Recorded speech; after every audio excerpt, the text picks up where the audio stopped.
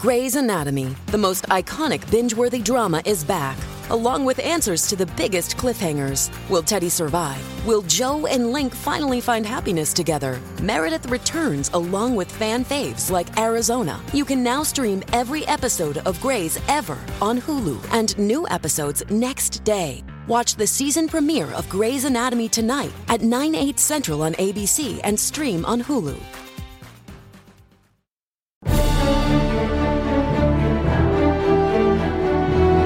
Fox News Podcasts presents The Bret Baier Podcast with Fox News Chief Political Anchor Bret Baier.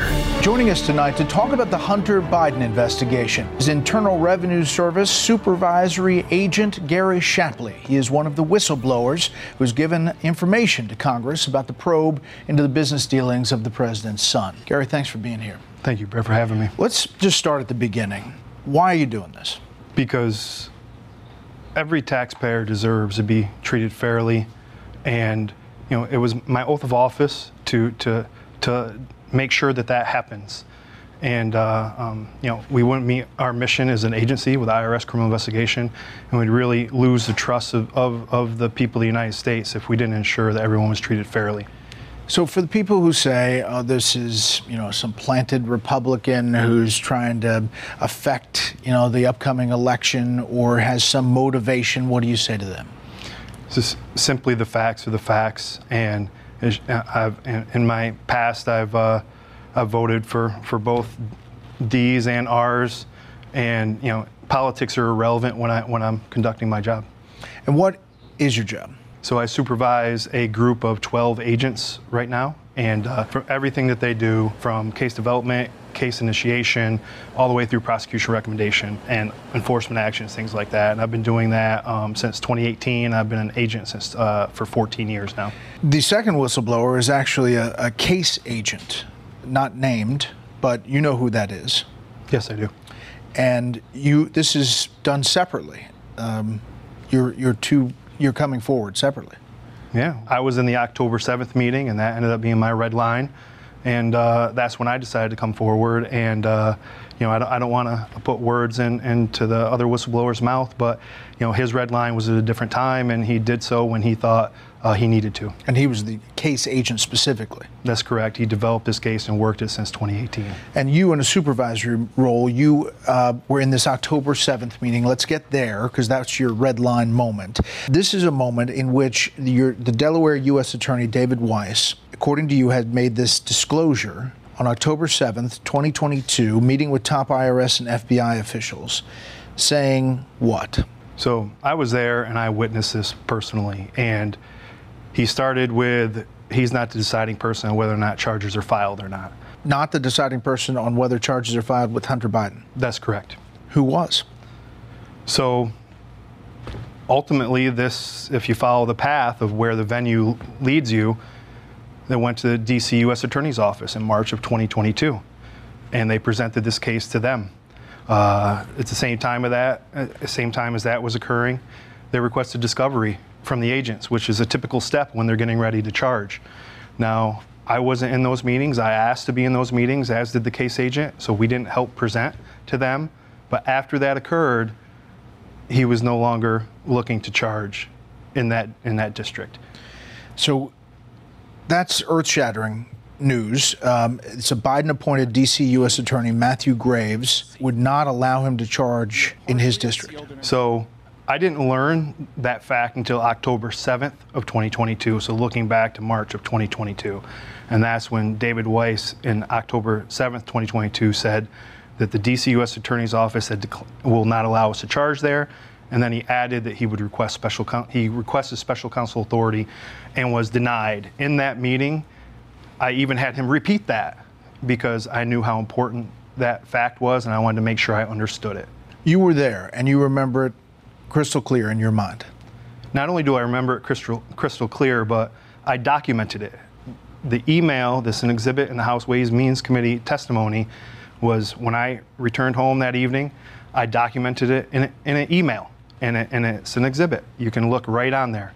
And I sent that email to two senior executives, one of which was at that meeting, and I said, is this accurate reflection of what occurred during the meeting? And the response was, you covered it all. So there are other things in that email to include that he needed to go to California, and he had gone to California to request a charge there. And then he even opines that if they decline to allow charges, that he would have to request special counsel authority from the Deputy Attorney General or Attorney General. Speaking of the Attorney General, he was asked specifically about this. Mr. Weiss had, in fact, more authority than a special counsel would have. He had and has complete authority, as I said, to bring a case anywhere he wants in his discretion. But you're saying, he's saying that wasn't the case. Look, I presented the facts to the House Ways and Means Committee, and they're corroborated, and another whistleblower says the same thing. So, there is a disparity there, but I was there, I remember it, and I can vouch for exactly what's written there today is what happened. So, House Ways and Means Committee, this is Congressman Jason Smith. This was a campaign of delay, divulge, and deny. Whistleblowers say reoccurring unjustified delays pervaded the investigation, including authenticating a WhatsApp message in which Hunter Biden demands payment from Chinese officials, noting that his father is in the room. All true? Yes. I mean, that's your feeling, what he's describing there. Yes, it is. Yes. This WhatsApp message, I mean, it obviously raised the most eyebrows in Washington because it seems to go directly to this. Do you know if there was an effort to authenticate that or to make sure that that had been followed? Sure, and that was the reason why that was included in my testimony, was because when we received the attorney-client filter-reviewed copy of information from the search warrant to Apple, which produced that document, we went back to the prosecutors and we requested to take various investigative steps, and they were not supported.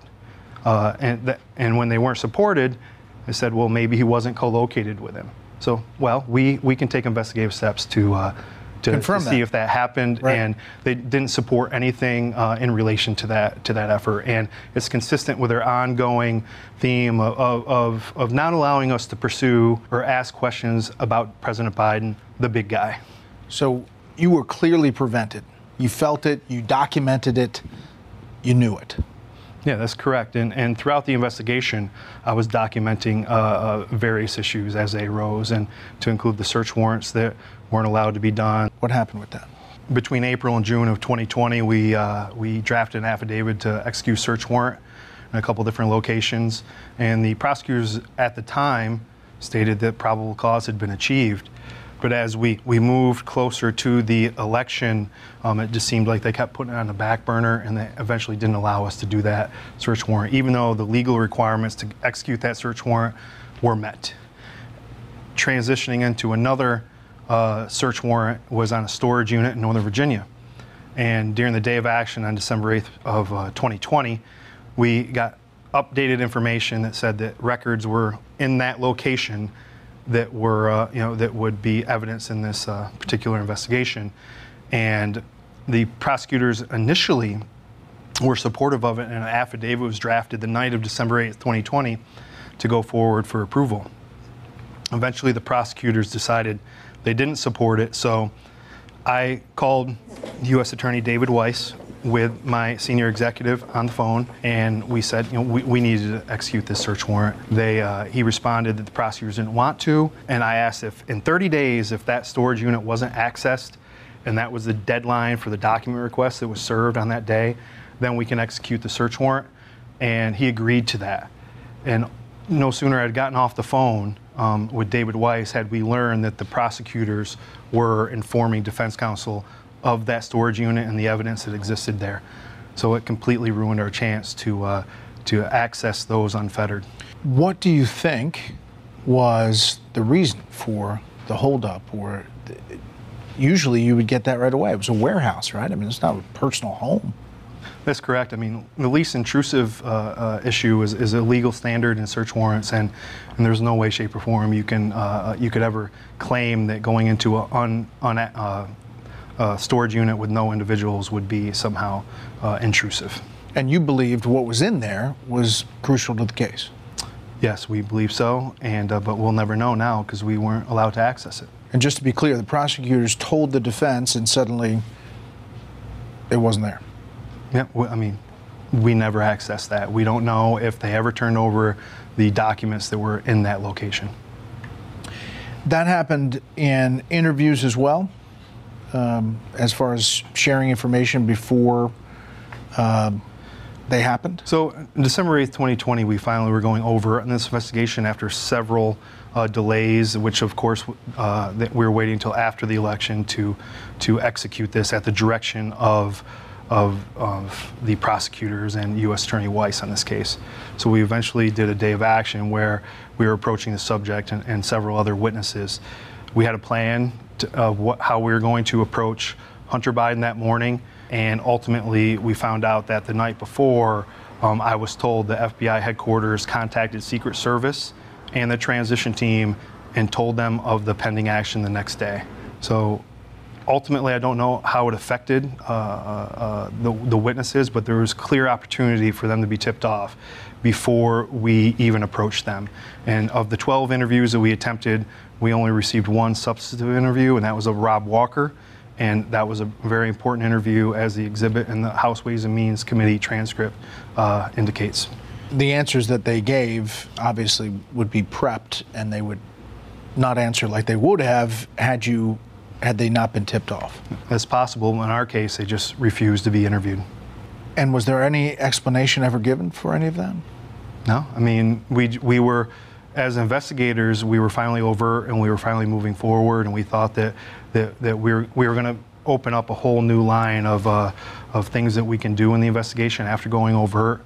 So it may have lost a little bit of attention because of that. More of our interview with one of the whistleblowers in the Hunter Biden investigation after this quick break. What's the genesis of the WhatsApp? How does it come to be? When do you know of it in the investigative process? So I can't say with specificity the exact time frame we received that, but I can say that we did an electronic search warrant to Apple, and it was produced in that batch. From Apple? That's correct. All right, I'm just going to read from this. I'm sitting here with my father, and we would like to understand why the commitment made has not been fulfilled. Tell the director I would like to resolve this now before it gets out of hand, and now means tonight. And Z, if I get a call or text from anyone involved in this other than you, Zhang or the chairman, I will make certain that between the man sitting next to me and every person he knows and my ability to forever hold a grudge, that you will regret not following my direction. I am sitting here waiting for the call with my father. Seems kind of cut and dry. Yes, and the importance of that WhatsApp message is that as an IRS criminal investigator, we need to understand all the financial flows of money. We're working an investigation on Hunter Biden, and we're trying to assess a true and accurate tax assessment for him. So if there is money that's going elsewhere, whether it's President Biden or elsewhere, we need to follow the investigative steps to ensure that happens, and they were just not allowed in this particular investigation. Where do you think this goes? You're going to be testifying again? So, I have counsel. I sought out counsel, and I have I'm going to follow their advice. And ultimately, I wanted to bring it forward. Well, I didn't want to. I felt like I had to, and I brought it forward to the committee to consider. And ultimately, they're going to decide where to take it. There's a couple different inspector generals involved that I've interviewed and provided information to as well. So it's really up to them where it goes. And as far as following the money, did you get that far down the investigative track? Concerning Hunter Biden, I feel like we have a very good grasp on the income flows. Yes. And is it millions?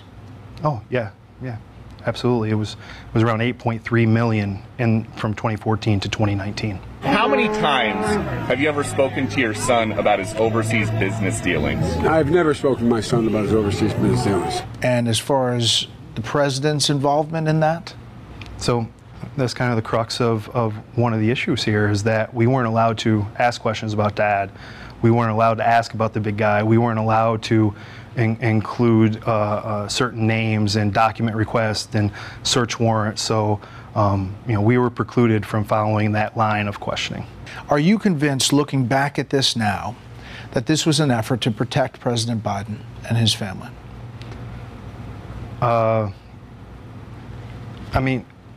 We were conducting an investigation of Hunter Biden, and we were trying to follow the normal process.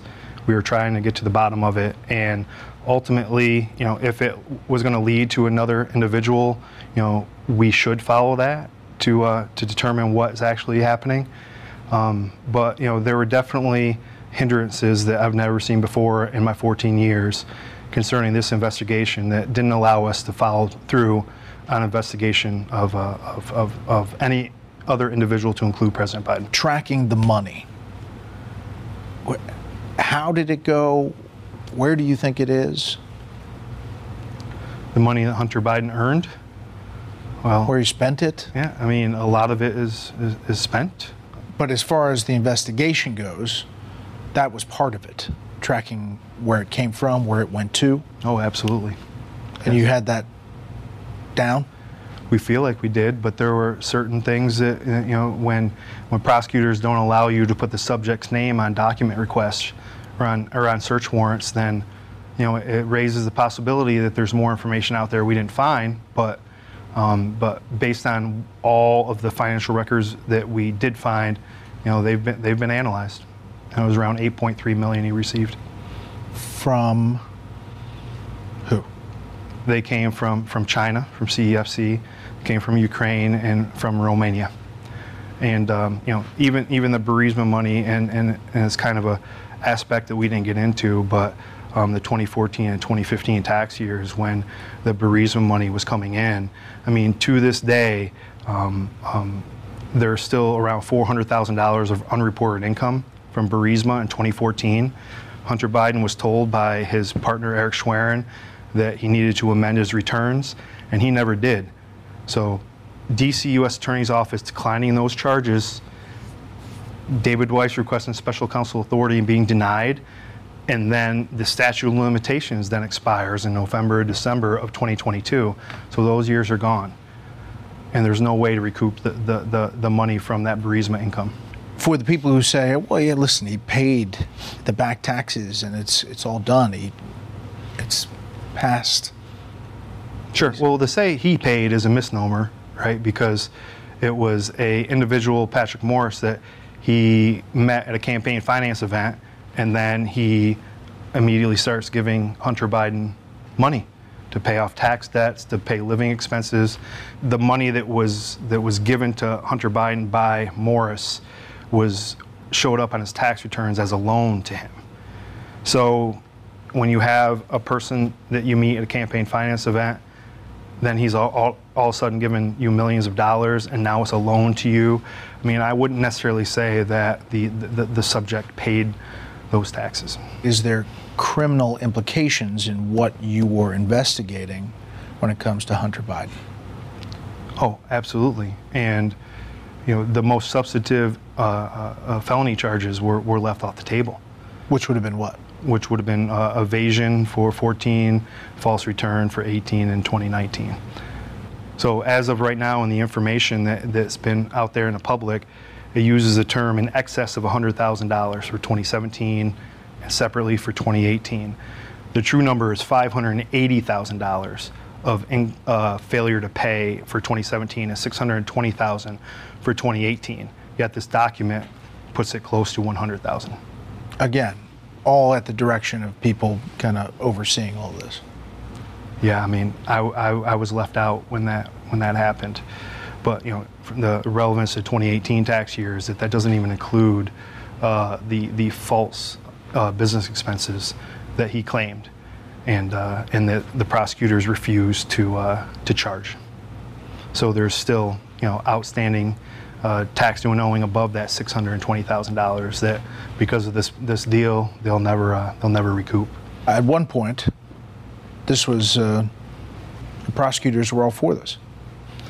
Yeah, so the special agent report, the recommended charges from IRS criminal investigation was included in the House Ways and Means Committee testimony. And in that, it included felony charges as well as misdemeanor charges from 2014 to 2019. In that report, and what's included as an exhibit, it says in there that the Department of Justice tax attorney and AUSA Leslie Wolf had reviewed those recommendations and they agreed with those recommendations. So even after being hindered in our investigation, the evidence that we collected during it still met the elements of the criminal violations, and everyone participating agreed. That document went forward with everyone's concurrence. And yet results in this deal. Yeah. So, ultimately there are disagreements between investigators and prosecutors, but you clearly see that when the special agent report goes forward, at least 2 of them are on board, right? Then it goes to the DC U.S. Attorney's Office for 2014 and 15 tax years. They request discovery. It looks like they're moving to charge. They obviously agree with those charges, and then nothing happens. He requests special counsel authority on top of when he's denied.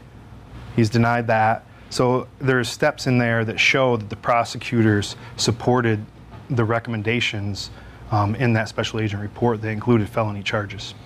So for you, does this frustrate you? I mean, obviously you were compelled to do this because you think it's the right thing to do, but the situation now, does it frustrate you? Well, I'm kind of in an unprecedented place. I mean, I'm not frustrated about the outcome, right? Because that's out of my control. But what I am frustrated about is that we were hindered when we were conducting this investigation. And I think that it really hid the true scope of what happened in this investigation. Which is why you're doing what you're doing. That's right. Mr. Shapley, we appreciate your time. Thank you, Brett. I appreciate it.